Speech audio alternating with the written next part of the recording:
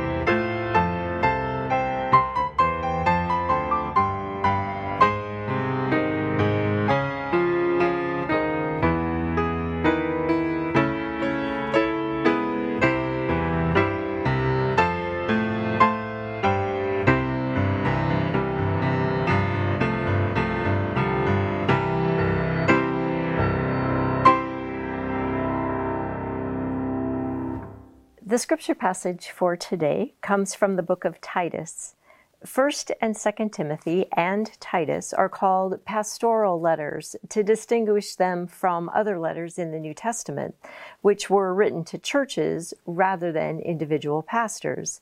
Titus and Timothy are pastoral in the sense that they counsel any reader, lay or clergy, on how to care for the church.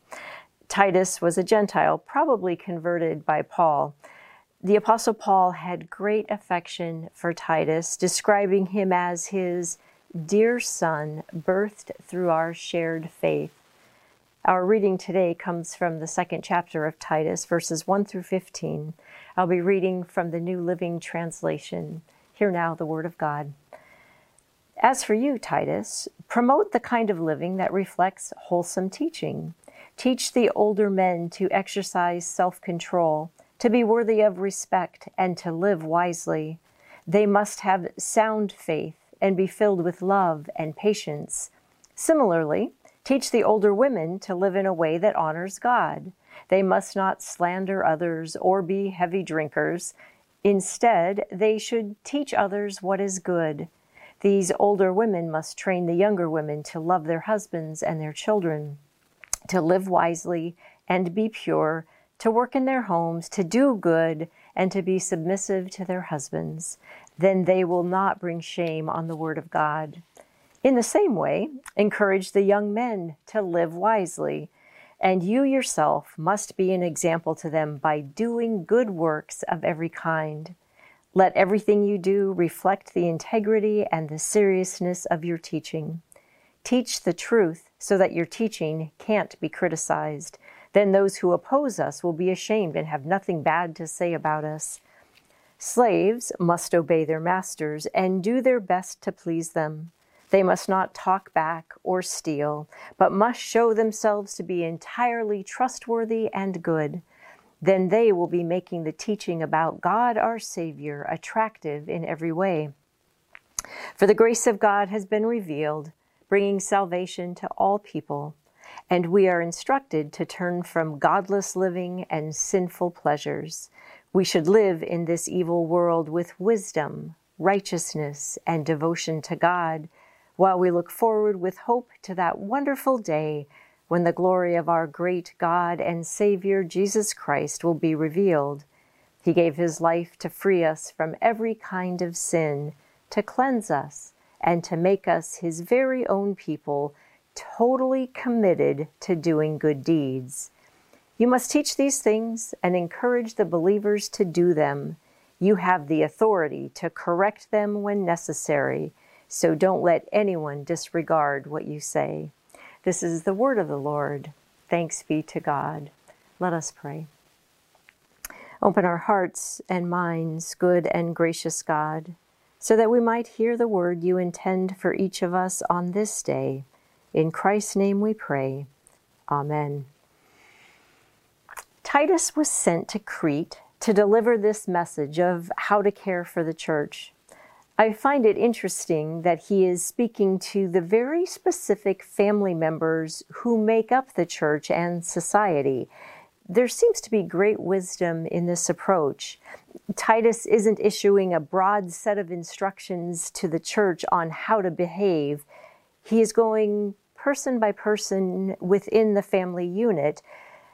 I think because transformation is an issue of the heart, and families are the heart of the church. We talked in one of our small groups this past week about transformation and how a big change like racial justice, for example, cannot only be legislated.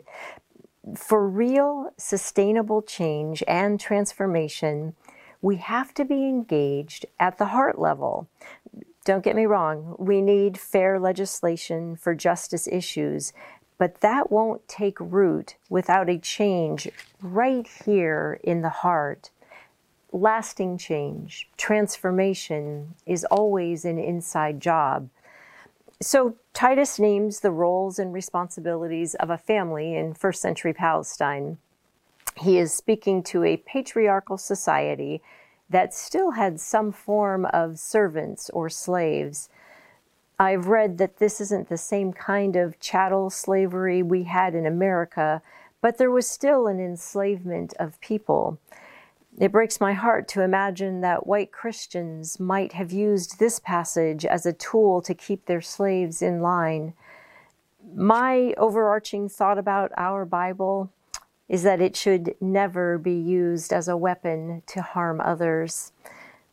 So if we try to apply this passage to our egalitarian contemporary lives, I wonder if we could replace slavery with those who are enslaved to something, like a life of poverty, or to a low-status job that is not well respected, or to a disabled body that makes their life so hard. It seems like Titus gives a word of hope and consolation for people whose lives were unavoidably destined to servanthood. Even with limitations imposed on the body, mind, and soul, Titus seems to be saying the love of God could be lived out, shown, and embodied. It makes me think of people who are in a job that they don't love, but they have to keep it, because they have to pay the bills. Now, one could go to that job every day with a terrible attitude, full of bitterness and negativity, making sure everyone around them knew how much they hated it there and how this job was below them. Or they could lean into the serenity to accept that which they cannot change, and then bring the light of Christ with them, with humility and gratitude, with acts of love demonstrated through kindness, gentleness, goodness, and even joy. So Titus goes through each of the roles in the family unit, from old men and women to young men and women. The message is basically the same: to be filled with love and patience, to be worthy of respect, to mentor and teach the younger generation what is good, to be wise and open to wisdom, to be an example by doing good works of every kind. All of this is good and important. But the heart of this scripture passage, I think, is found in verse 11, which says, "For the grace of God has been revealed, bringing salvation to all people." To all people. This passage really packs a punch when we realize that the audience to whom Titus was delivering this message was to the people of Crete. Cretans were a disdained and despised people.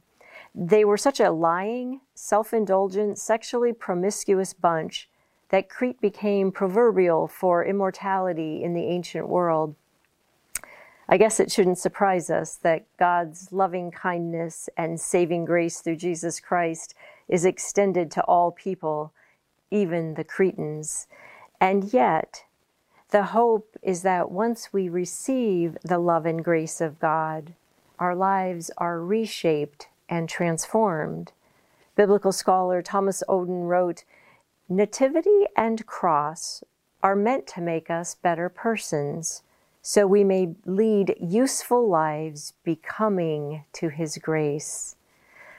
By the grace of God, may we be open to transformation that makes us eager to do good, to be kind and loving to all people, to all of creation.